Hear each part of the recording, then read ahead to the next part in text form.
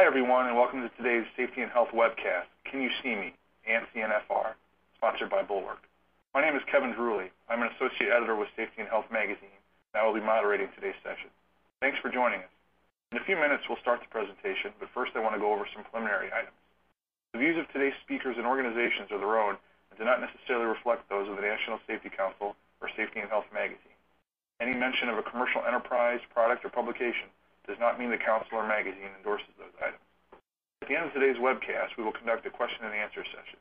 To ask a question, simply type it in the text box in the lower left-hand corner of your screen and click the button for Submit Question. Feel free to ask your question at any time during the presentation. You don't have to wait for the question and answer session to begin. We'll try to answer as many questions as possible, but because of the large number of participants today, we might not get to every question. Any unanswered questions will be forwarded along to today's speaker. For basic troubleshooting information, click the Help button located on your screen. At the end of the webcast, you'll be asked to complete a brief evaluation survey. I will let you know more about that after the presentation. The webcast is archived, so you can access it after today's live event. To view this webcast and all of our past webcasts, go to safetyandhealthmagazine.com/events. With that, let's go ahead and get started. Our speaker today will be Derek Sang, Technical Training Manager at Bulwark.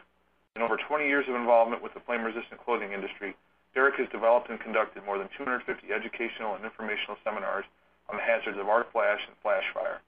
He is a recognized subject matter expert as well as a qualified safety sales professional and certified environmental health safety professional, among other qualifications. Again, we thank all of you for tuning into this presentation. Derek, whenever you're ready, go ahead and take it away.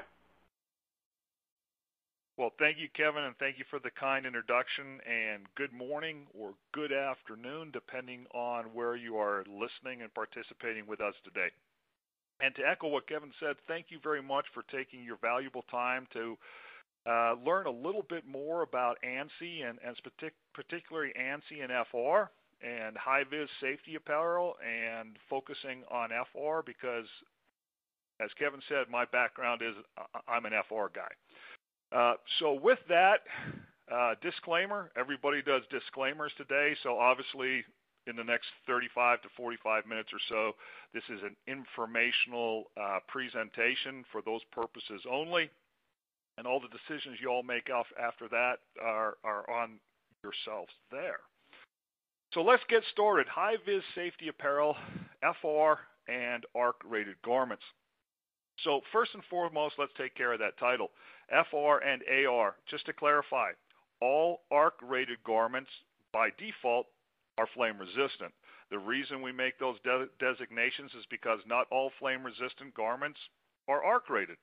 And in order to get into being ARC-rated, obviously we have to do additional testing along those lines to have that label designation. So we'll talk a little bit today about what makes a garment high-vis, what goes into that category.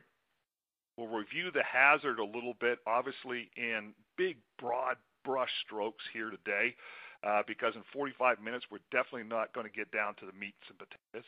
We'll talk a little bit about what ANSI is, what the standard is, what changed from 2010 to 2015, and kind of review all those things. We'll talk about some of the industries that are affected, some things that you should probably be, making note of and kind of checking off within your organization, as more and more high-vis safety apparel is becoming relevant in what we do every single day.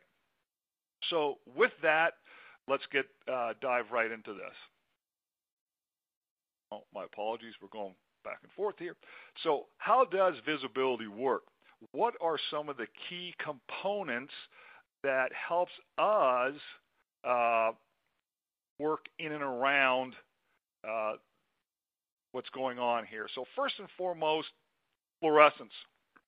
The ability for color to be easily detected by the human eye. So we know certain things about fluorescence.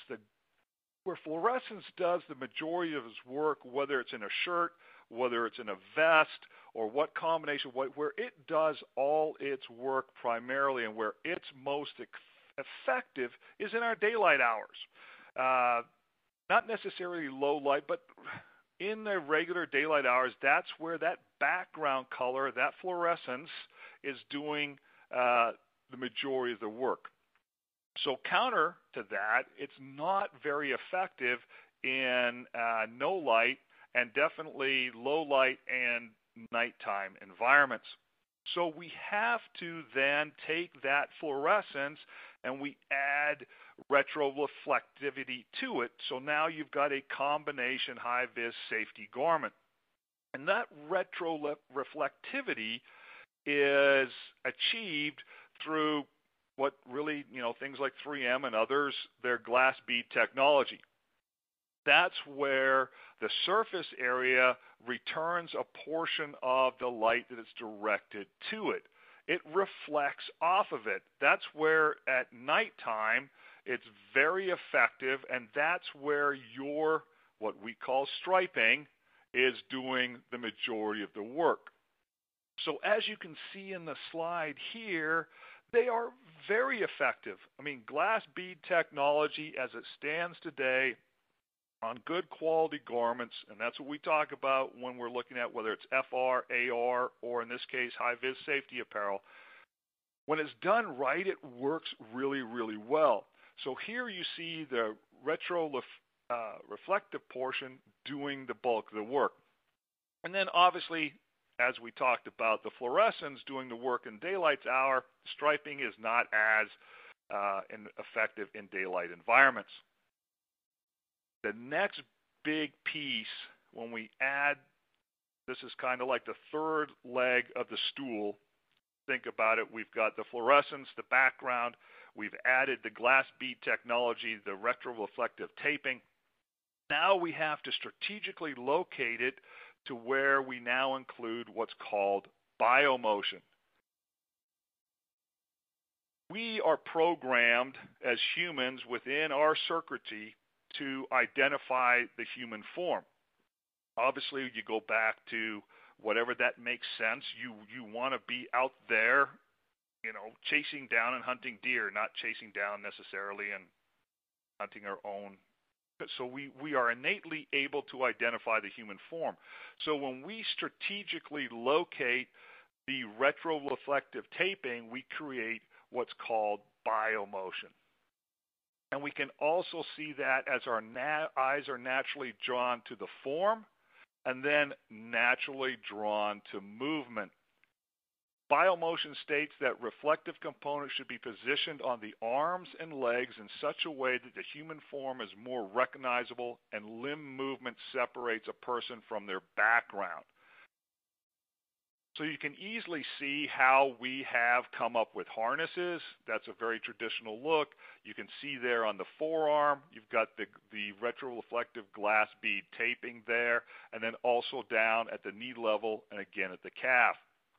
And obviously when we get into what exactly ANSI says, it's the amount of this stuff that ultimately separates the classes.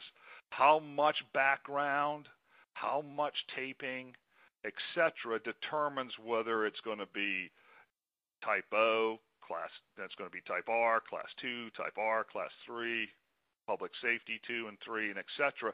It's the combination of these three things that ultimately determine those.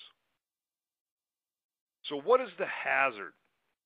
What are we kind of, talking about here? And the easiest thing to think about is if you look at forklifts, for example. OSHA estimates that there's roughly about 1.5 million lift operators in the U.S. They average close to 3,000 citations for powered industrial truck standards. They're typically in the top 10. Whenever you look at, in my world, I look at the top 10 citations. I see electricals there 2 or 3 times, lift trucks, fall from heights, all those stuff. These are kind of the traditional go-tos that you still see where we need a lot of improvement upon. They're the second leading cause of machine-related deaths in the workplace. Struck by, the injuries up to anywhere, you see the number of fatalities there, you see the large amounts of injuries, large amount of serious injuries, 60 lost work days, etc. So the most common approach to some of this stuff is obviously we want to look at our hierarchy of safety. So if you look at our hierarchy, you've got elimination, you want to substitute the hazard, engineer the hazard out, put in administrative controls to where there's good things in there as far as, things like training. And then last line of defense, obviously, is PPE. So if we want to eliminate, have your lift trucks working in and around areas where pedestrians aren't allowed. If you can't do that, separate them. Make sure that there are pedestrian doors, machine doors, people follow pathways, those kind of things. Engineering controls, motion sensors, mirrors, barriers, those kind of things can help. Then obviously we talked about training. And then the last line of defense is PPE. If you think about a warehouse environment, and you've probably seen videos on this, when you have people wearing regular everyday work clothing, walking in and amongst stacks, and then walking in and amongst these machines, they're hard to see. You can change that dramatically by having vests implemented, by people wearing shirts that have fluorescency, etc. And so that in that low light environment within many of these facilities, you can dramatically improve things when people are coming and going and can be seen. Does it work? Well, if you haven't seen the videos, if you haven't seen the stills, we'll share some of the stuff with you here. Remember, we said in daylight, it's the fluorescence, it's the color that's doing the work. These are staged at approximately 100 and 200 feet, and you can easily see how the non-fluorescent backgrounds and the non-tapes are already difficult to see even in daylight hours. A little bit of shadowing in the foreground there. You have a tough time seeing that navy shirt over the denim.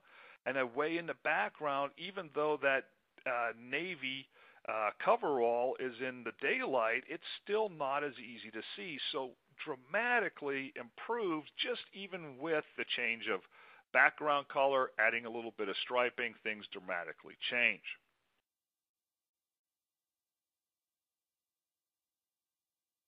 A little bit of both. So now you're getting into low light, you're getting into dusk conditions. You can see how having fluorescency combined with the retroreflective tape immediately makes huge difference in what you can see. It's almost, you really have to pay attention and also have to have known that there was 4 mannequins there. You have to have known that the mannequin in the foreground on the far right was in navy over navy, and the mannequin in the far left in the background was in a navy coverall, because they are virtually undetectable even in dusk without any kind of tape to aid in you seeing them. Then obviously at night it all depends on the tape. It all depends on what is reflecting back to that light source, what's reflecting back to that driver on a highway. This is where the tape is doing all the work, because there's only 3 forms that are available in the foreground and 3 forms that are available in the background, and you can start to see the difference between Class 2 and Class 3, because the Class 3, you can see the lower leg, you can see the clearly outline of that human form. The Class 2 kind of looks a little bit like, 2 lines floating in air. So that's where the biomotion is. You can clearly detect that that's a human form based on the strategic location of that striping.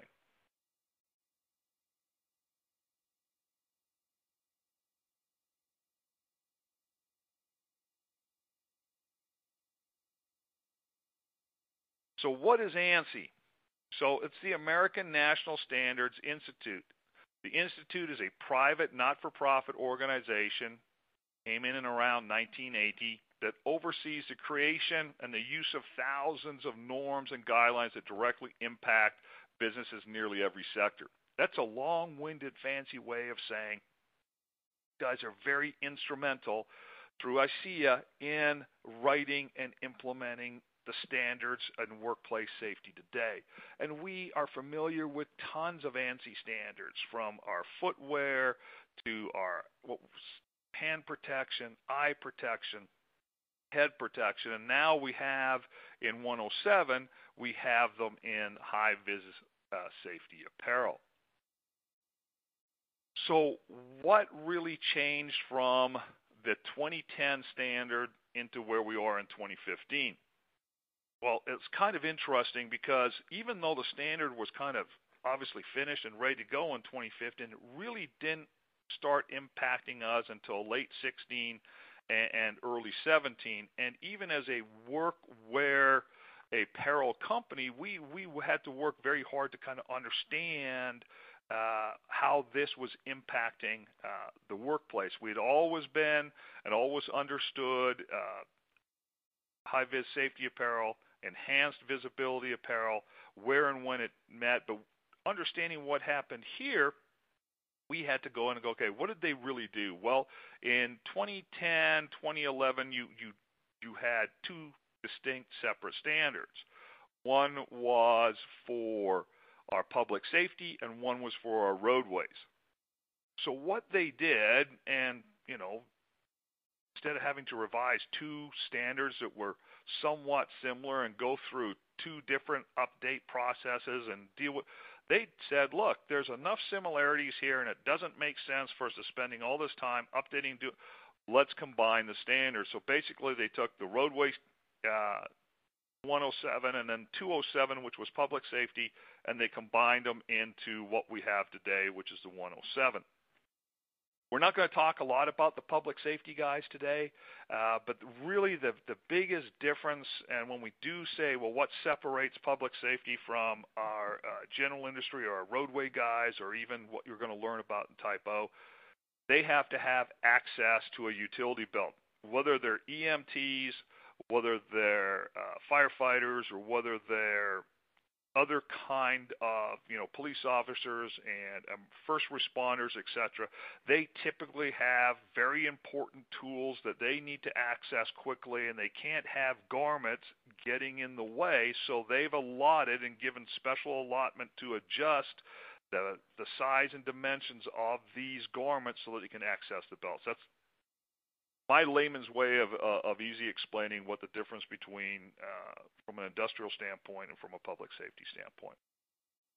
So they did a couple things along with combine the standards. The other one they did is they talked about reducing the amount of area so that we could get from into a reasonable size for people who have smaller builds. We developed Type O for a unique, different industry.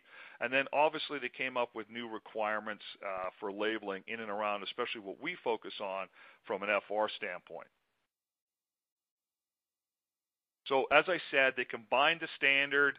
They combined it to create a single high-vis safety apparel standard. It allowed them to be more efficient in their updates. We had, instead of two simultaneous kind of running standards and having to work on all those things, now we just focus on the one standard.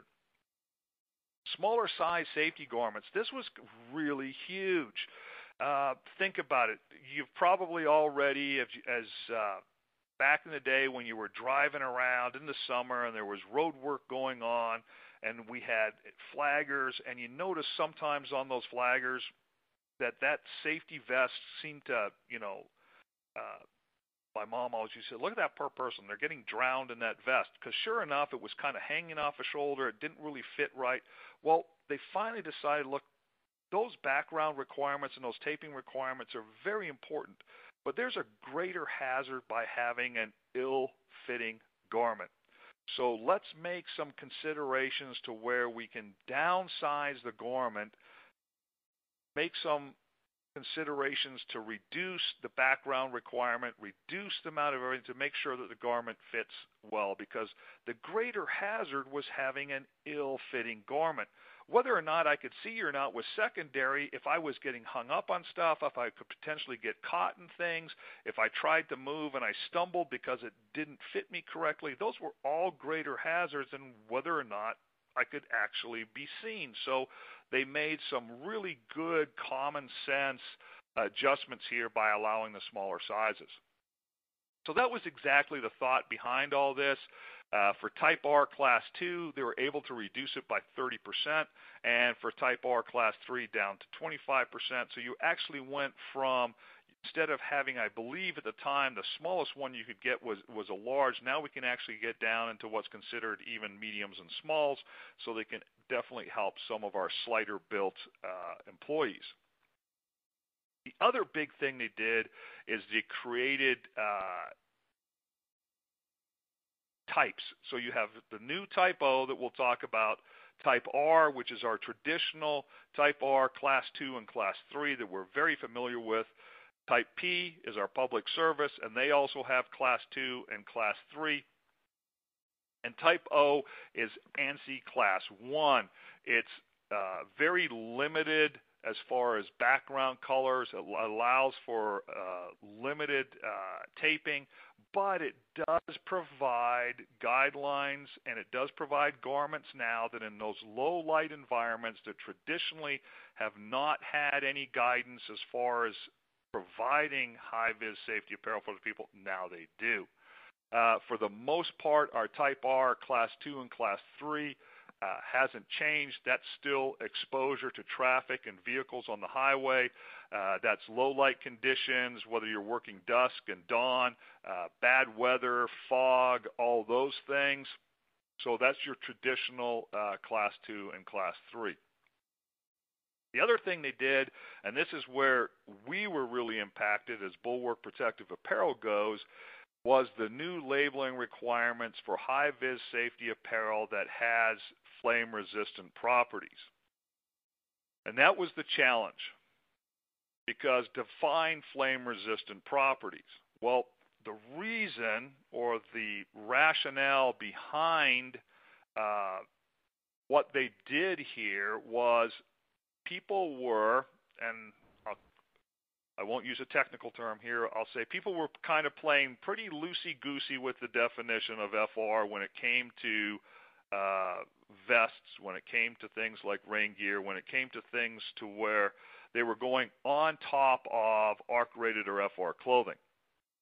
So the folks at ANSI thankfully recognize this, and they provide some clear, definitive guidelines in order to be marketed and advertised as having flame-resistant properties.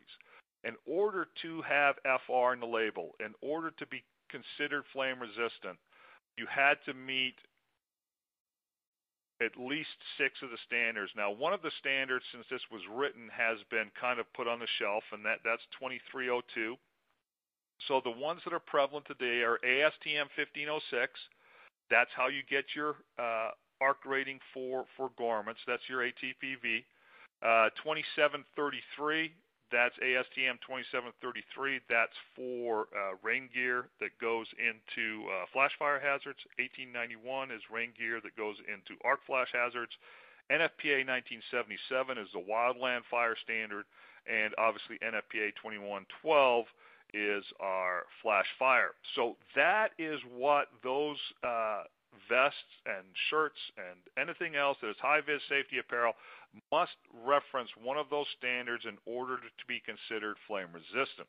If it can't do that, then it has to be labeled not FR. Why did they do that? Primarily to help those who have to make those kinds of decisions for their employees. If there is a flash fire or an arc flash hazard that's determined, how do we help those safety professionals in procuring the right stuff for their people? Because the market was flooded with substandard vests and high-vis safety apparel that people unknowingly, because it said that it's flame resistant, it's got to be flame resistant. Unfortunately, they were never tested for the hazard. The testing that they achieved those flame resistancies to were incorrect, and people were, in my opinion, unfortunately, or with the best of intentions, putting their people in harm's way. So this was recognized, and if you have an ANSI compliant garment, and it says that it's FR in it, it's going to meet one of those standards, and it's going to provide the level of protection that your people need so that even though they're wearing it on top of ARC-rated and FR clothing, it's still going to allow that clothing to do its job, and it's not going to impede, interfere, or, worst-case scenario, ignite and burn on top of their ARC-rated FR clothing. So this was pretty good by the committee in order to make this change. So what are some of the simples and where we are today? So what really changed from 2010 to 2015? Well, Type O, which is off-road, Type R, which is roadway, and then Type P is our public server, are now just the job classifications. That's what you have. Then the classes are your Class 1, which can only occur in Type O. You can't have R Type 1. So Type R and Type P then are going to be Class 2 and or 3. That's it. So the old traditional, the term level from 2010 has been discontinued. So you don't have Class 2, Level 1, Class 3, Level 2, all those kind of that terminology is went away. It's now Type O, Type R, Type P, and for Type O, it's going to be Class 1. For Type R and P, it's going to be Classes 2 and 3. That's what the decision-making tree is, so to speak. A lot of folks today, for the most part, in our Type R world, are defaulting to Class 3. Then they're not having to make a decision between 2 and 3.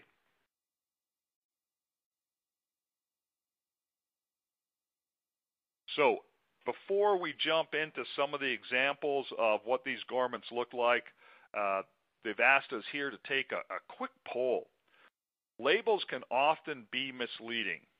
What should you look for to know your product is ANSI 107 2015 compliant? And your options are, it must state the garment meets ANSI 107 2015 standard. It must specify whether it's Type O, Type R, or Type P on the label. It must contain pictograms showing that it is high-vis safety apparel and what type it is. And it must include whether or not it is FR, and if so, which standards were used to evaluate the flame resistance, or all of the above. So I'll give you a couple seconds to click on that and think about it.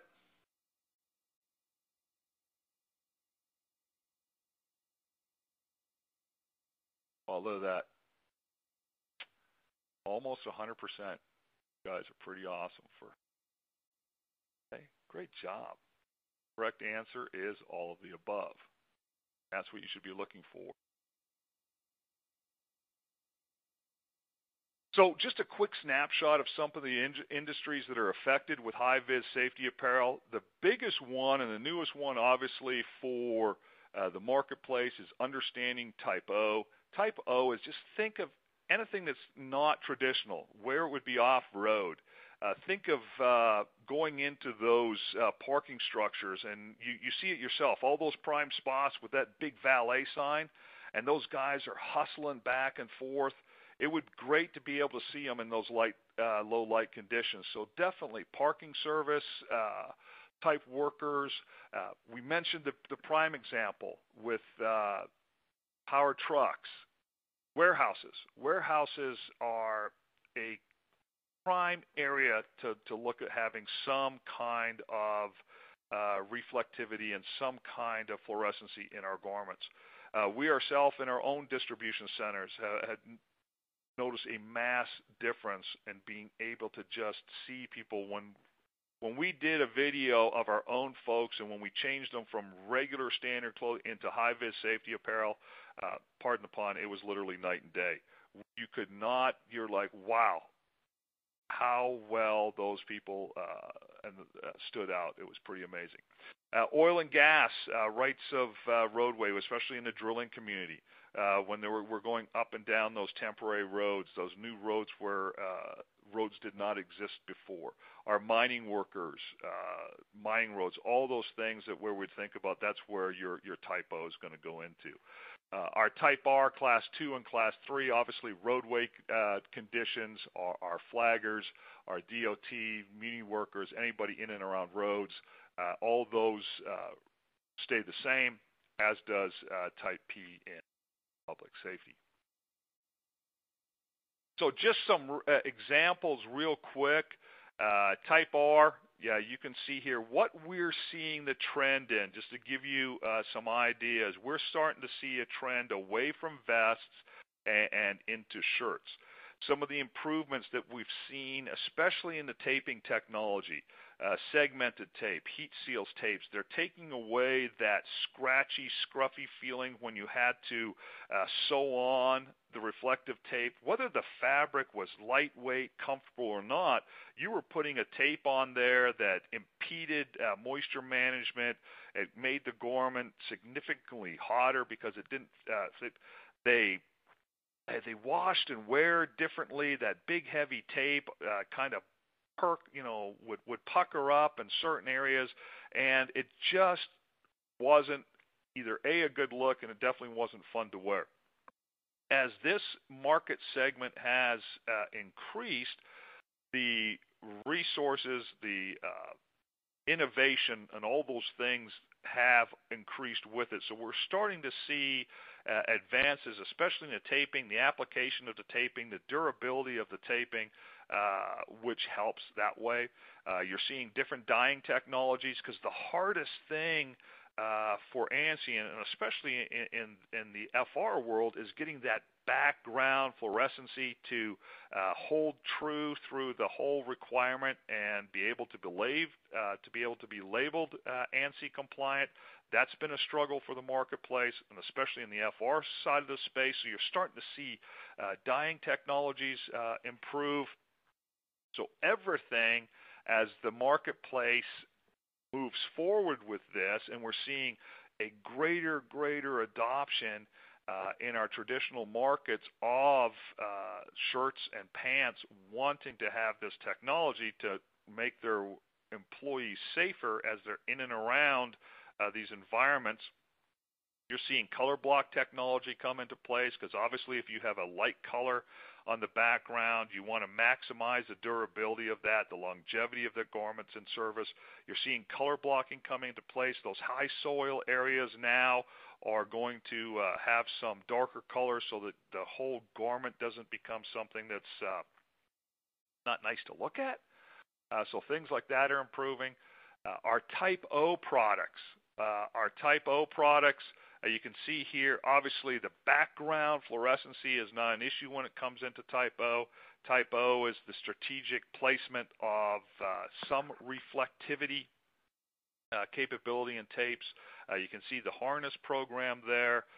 One of the things that I think is neat is I learned about this system when we look, especially at markets outside of the United States. Many have asked for the traditional Canadian striping. If you look at a garment that's sold into Canada, Canada's high-vis standards are a little bit different. They're not as stringent on the background color, but they're a little bit more stringent on the reflectivity. If you look at a garment that goes into Canada, you'll see that the Canadian garments have an X on the back, and they have the traditional harness that is usually seen on the front. And when I asked about that, I learned that's so the operator of the vehicle, when they see the X, they know they're looking at someone's back. And they know that that person cannot see them. They cannot see that vehicle. When they see the harness, they may or may not be able to, but they at least know that that's the front of the person that they're approaching, as opposed to approaching the person's back. I thought that was a really neat way of utilizing striping, and that's a mandatory striping pattern up in Canada. So I thought that was. So what does it mean for shirts, pants, and coveralls and vests overall? Type O really is some reflectivity. The background color is not as important. The fluorescency is not as important. Type R and Type S, Class 2, that's the minimum that you're allowed to wear on a roadway. And then Class 3 is kind of based on the hazard assessment. You have increased reflectivity, increased background. It includes the sleeves, for example. That's where you get the maximum biomotion. If you remember back to those stills where you saw daylight hours, dusk hours, and then you saw the nighttime hours, you saw the difference of that as that Class 3 garment separated itself from the Class 2 garment. That's where you saw the knees and the calves. You saw the upper arm, lower arm. You saw the biomotion coming into play.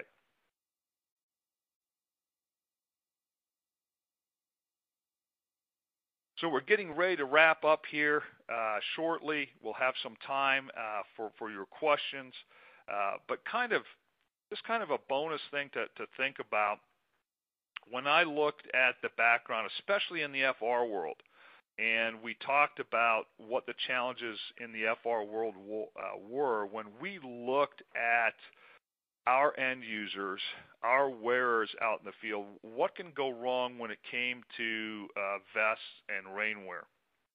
A couple of examples here. Well, one, the example on the left is you have no idea what that vest is just by looking at it. You can already see that he has taken some liberties with his ARC-rated clothing, FR clothing that it is. It's untucked, the sleeves are rolled up, and things like if he pulled that vest from a tool room and he's in a tool room that has both non-FR and FR vests, how does he ensure that he got the right vest?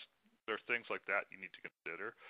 The rain gear on the right, what can go wrong there with rain gear? So as we started looking at these two primarily high-vis safety apparel items, and we looked at, obviously rain gear is more than just high-vis safety apparel. You're actually looking at environmental protection. What are our concerns? First and foremost, if you like the webinar and if you're in the FR world and you want to make a couple notes of something, what I always tell my folks to do is just make a note and go back to your facility and check your vests and check your rainwear for a couple things. First and foremost, if you look in that label and you don't see, even whether you're arc flash or flash fire, if you don't see an ATPV in the label, that should be concerning. Secondly, if you only see one standard, and by one standard I mean it says this garment has been determined to be FR either by ASTM 2302, ASTM D6413, or NFPA 701, that should be a huge red flag. So what do those standalone standards mean? In and of themselves, they mean nothing. For example, 2302, that's a standard that I mentioned has been withdrawn. It's kind of been put on the shelf as they're going to revisit it and hopefully rewrite it and re-implement it. It is the heat-resistant, flame-resistant labeling standard. It will tell you absolutely nothing about the flame-resistant properties of that garment. If you are an arc flash or a flash fire hazard and you're implementing vests or rainwear with that standard on it, it's virtually meaningless. If you read the standard, it says not to be used in an arc flash or a flash fire. So folks were able to meet the bare minimum requirements of heat resistance and flame resistant per the standard, and they were marking them into areas where arc flash and flash fire garments were being utilized, and they were marking them into companies as FR vests and FR rain gear. They will fail miserably. Consequently, is ASTM 6413. This is a standard. It's the vertical flame test. Many of you have seen videos of this. It's a small cabinet. It's basically a Bunsen burner that is ignited, and there's a 12-second exposure to fabric that is suspended in a metal frame above the Bunsen burner. And at 12 seconds it goes out. That flame has to self-extinguish. It has to have a certain amount of char length. to begin evaluating additionally for whether that fabric should be used in flame-resistant, ultimately arc-rated garments. It is not a performance standard. Whether you pass or fail that as a fabric, whether it's a high-vis safety apparel, potential apparel fabric, or as a rainwear fabric, it's not a performance standard.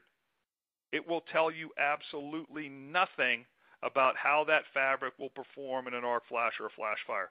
There is so much other testing needed, so many other standards that need to be passed in order to go into those hazards, that as a standalone, it tells you nothing. There is lots of rain gear out in the marketplace today that has that as the only standard that it's met, and it's getting sold into the marketplace today. So cautionary tale there. The next one is NFPA 701. We see this a little bit in our rain gear. Where we see a lot of it is in our high-vis safety apparel vests.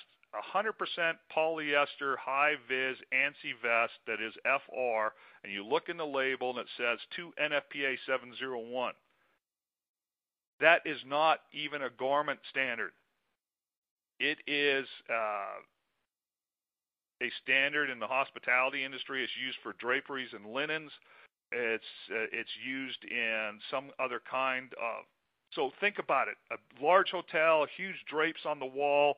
They are treated with a fire retardant chemical to slow the combustion so I can get from the 6th floor out to the parking lot and safety. It has nothing to do with high-vis safety apparel, but we see that a lot. The other one you've got to be careful of, there are companies out there marketing their vests as self-extinguishing. But it'll still say in the fine print, you'll see a big SE on the label. Self-extinguishes because it meets ASTM 6413. The garment put itself out by definition. They have to tell you, and they do tell you in very, very small print in that label that, yes, this is non-FR, but it self-extinguishes. What does it matter? It's non-FR. You will have a big hunk of melting plastic on top of your arc-rated FR clothing, and you will have injuries. So be very, very cautious in these areas when it comes to high-vis safety apparel.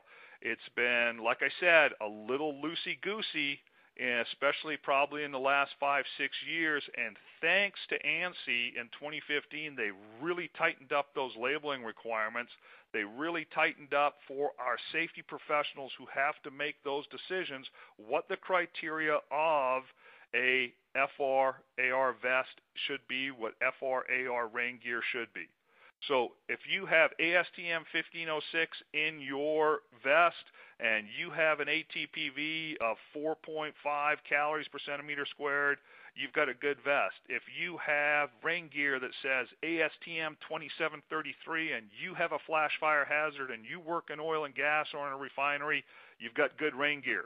If it says ASTM 1891, and that's good rain gear because why? It's been tested to the arc flash. So as a utility lineman climbing a pole during storm situations, I know I've got the right rain gear that's going to do the job. Better yet, have your rain gear that says 2733 and 1891. That way you're covered for both hazards.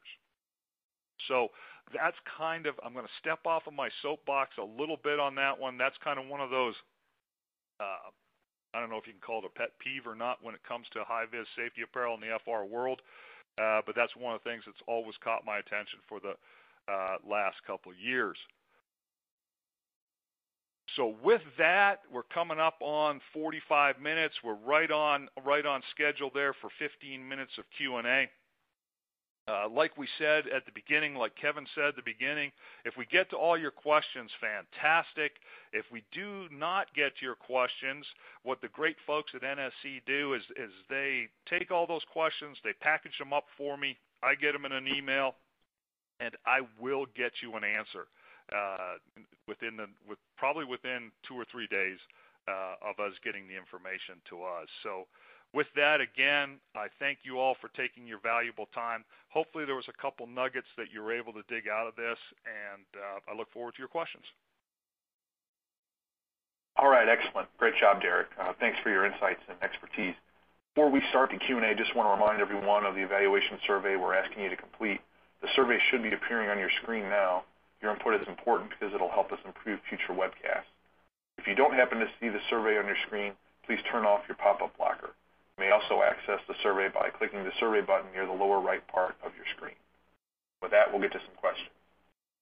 First, have any studies been conducted related to high-vis clothing and how it attracts insects? Wow, that's a good one. I did get a question recently because the high-vis yellows seem to be a little bit more interesting to our insect population than the orange is.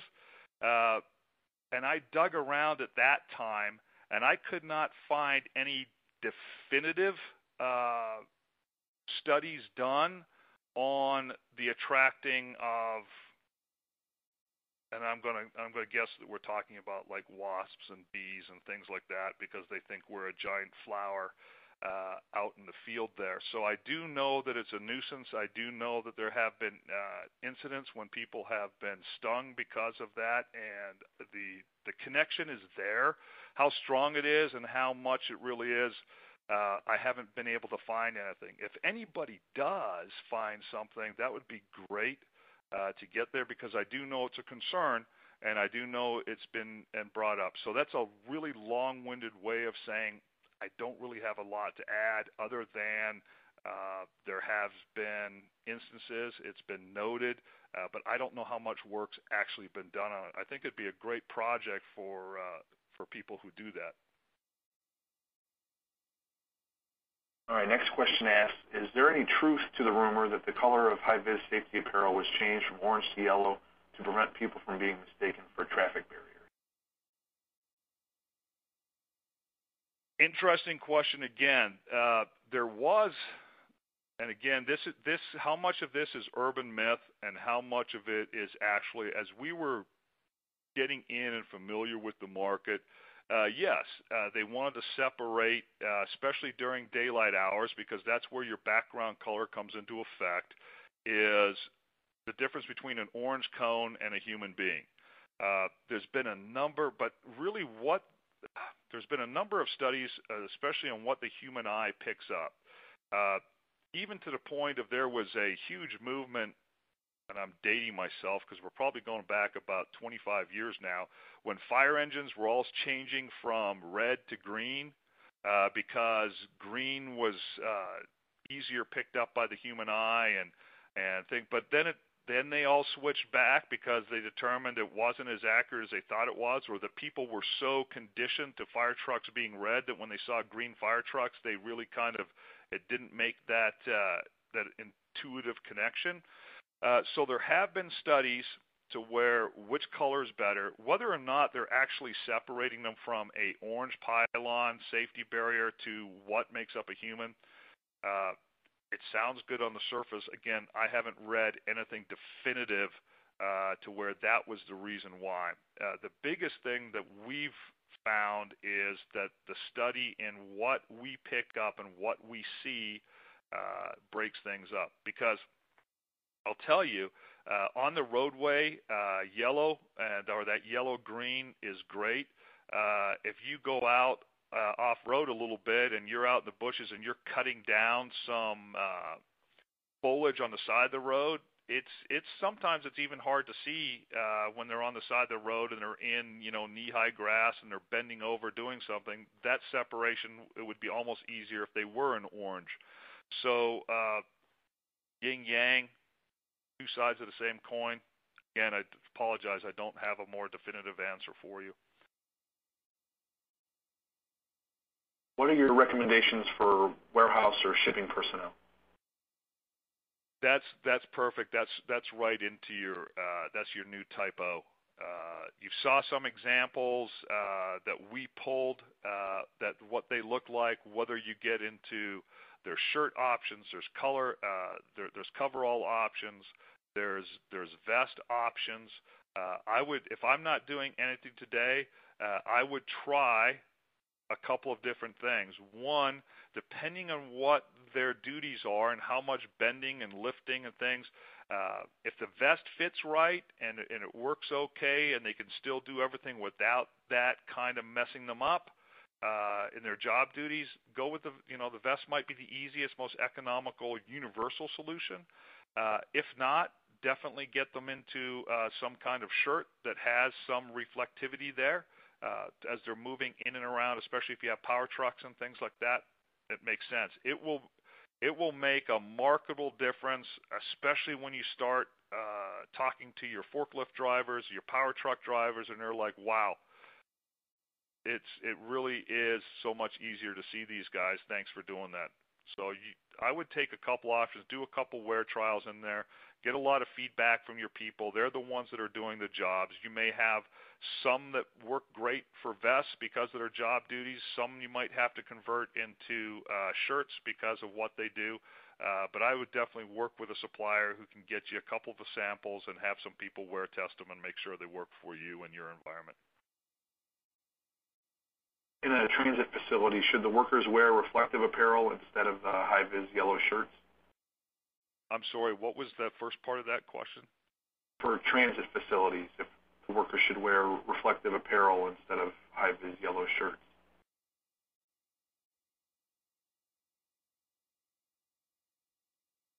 It all, again, that depends on your hazard assessment. I mean, if you've got because remember, as we talk about fluorescency, reflectivity, and biomotion are kind of the three legs on the stool. And as the hazard increases, the more beefier each leg on the stool is, the stronger the stool is going to be. So if you have a well-lit facility, you work only during daylight hours, that's where the fluorescency does all the work. If you start to get into low light, all right, now the retroreflectivity is going to come in and it's going to start picking up some of the workload. And then as the light gets less and less all the way to nighttime, the reflectivity is doing all the work. Biomotion now needs to come into play so that we can easily identify that that's a human. So as you transition through those three components, your personal hazard assessment in your facility will tell you where you need to put the majority of the workload. Is it the background color? Is it the reflective striping? Or is it hence the reflective striping within the biomotion? So which one of those needs to do the work? That's your hazard assessment will tell you that. How does 360-degree hard hat LED safety lights play into reflective apparel? That's a really good question. I'm going to default that to a hard hat guy. That is outside of being a garment guy, apparel guy. That's outside of my expertise. My apologies.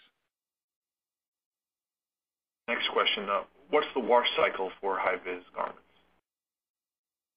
Very good question, because it's one of those things to where it's 25 launderings that we have to test it to, that we have to have that background in order to go out there, and it's an ANSI 107 garment. It's 25 launderings that fabric has to endure, and it has to test out at a certain fluorescency. And that's all measured and all done, and it's packaged up, put in a nice package, and it's shipped out, or it's hung on a shelf, and you go in and buy it. Now, we all know we get into the real world, and we start wiping our hands on it. It gets dirty. It gets grimy, grease. Or those then start to diminish exactly what that is. So there are things that we had to learn about. UV light was very, very tough early on vests and high-vis safety apparel. Remember, I said the dye technology has been improved as this has become a bigger and bigger market segment. We were seeing like folks out in Nevada, Arizona, New Mexico that had tons and tons of UV light. We were seeing high-vis safety apparel was dramatically being affected over time. So they've done a lot of improvements in those dye cycles. So once it's up and running and it's in the package, it meets the requirements for ANSI 107. There are no requirements down the road to where it says that it has to do X, Y, or Z, any kind of retesting, anything on that. Most manufacturers will have a default in their label that says 25 launderings, 50 launderings, along those when it comes to really what they're talking about is the background fluorescency, to where that background color technically would be faded. It would not pass what the ANSI requirements are. So there's usually some guidelines in there that we've seen, but there is no requirement for the manufacturers to really communicate that. Are typo garments required in agricultural work? It would default back to what your hazard assessment is. If you're out in the fields, I'm going to say no, but if you are doing things to where you're traveling up and down those temporary roads, low light environment, and you're putting employees in and around there, I don't see how that is any different than a mining road, oil and gas road. Your hazard assessment would have to tell you that. Do you feel vests pose a catch or entanglement hazard any more than normal workwear, such as T-shirts, long-sleeve shirts, or winter work coats? First part of the question there, Kevin, I'm sorry. If you feel vests pose a catch or entanglement hazard any more than normal workwear? The old standby. What's your hazard assessment? What's the greater hazard? I mean, if your job duties are, I basically stand in place and I have X, Y, and Z to accomplish, and your hazard assessment says, no, I'm not climbing up on equipment, I'm not climbing up into a tower, I'm not climbing up onto a pole, I'm not in and out of the vehicle. If you can look at what they're required to do on a day-by-day basis, and you watch them work in those vests, and you determine that it's not going to be a hang-up hazard, then that's what you determined. You evaluated the PPE, and you determined that there's not an increased hazard wearing or not. If you do, then I think by logic is a single layer shirt that I'm wearing that is ANSI compliant versus me putting a vest on top of it is less of an entanglement or a hang-up hazard. I think you can make a determination based on evaluating what they're required to do as far as climbing up, down, in and around. If you're in narrow, confined areas and you're having to move and stuff, it probably doesn't benefit you to have a second layer that is not form-fitting versus a single layer that is. Next question. What must non-FR and FR labels include?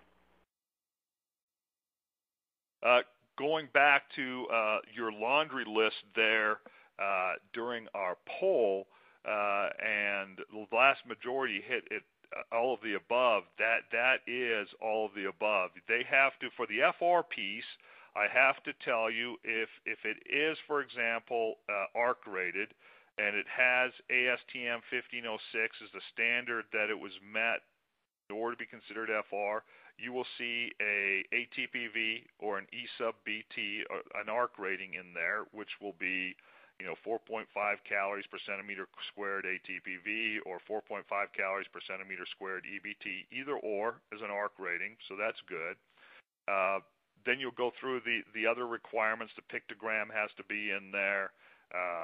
You have to notify what the fabric, what it is made of, all those things that you would normally see in a label. So the biggest piece for the FR is singling out one of those nationally recognized consensus standards for either a fabric test like ASTM 1506 or a garment test like, for example, 2733 for rainwear, 1891 for rainwear, 1977 for your wildland, and then NFPA 2112, which is your garment for flash fire. Any one of those is going to indicate that those FR properties were established in the actual hazard, not just through a single test like 2302, 6413, the vertical flame test, or a mismatch standard for draperies and linens like NFPA 701. We've got time, I believe, for one more question. Is there a specific hazard assessment for clothing, or is it just a general hazard assessment? It's your general hazard assessment. I mean, you are going to look to your consensus standards. For example, we're aided a little bit, like, for example, in NFPA 2112, it has a sister document, which is NFPA 2113, which walks you through a flash fire hazard for dust, gas, or vapors of ignitable liquid. If those do exist, then you do have a flash fire hazard. So that helps out that way. NFPA 70E also walks you through what an arc flash hazard is, where your arc flash boundary is, where you need to have your specific PPE in your clothing. So all those things, and also into our utilities, when you need to be in high-vis safety apparel, and that high-vis safety apparel has to have FR or ARC-rated properties, all those help you make that evaluation, if that makes sense. Okay. Well, again, thank you. Unfortunately, we have run out of time. Sorry we didn't get to everyone's questions, but as Derek indicated before the Q&A started, all of today's unanswered questions will be forwarded on to him. Once again, hope you take the time to fill out the evaluation survey on your screen to give us your feedback. With that, we end today's Safety and Health Magazine webcast. I'd like to thank Derek Sang, everyone at Bulwark, and all of you who listened in. Thanks, and have a great day.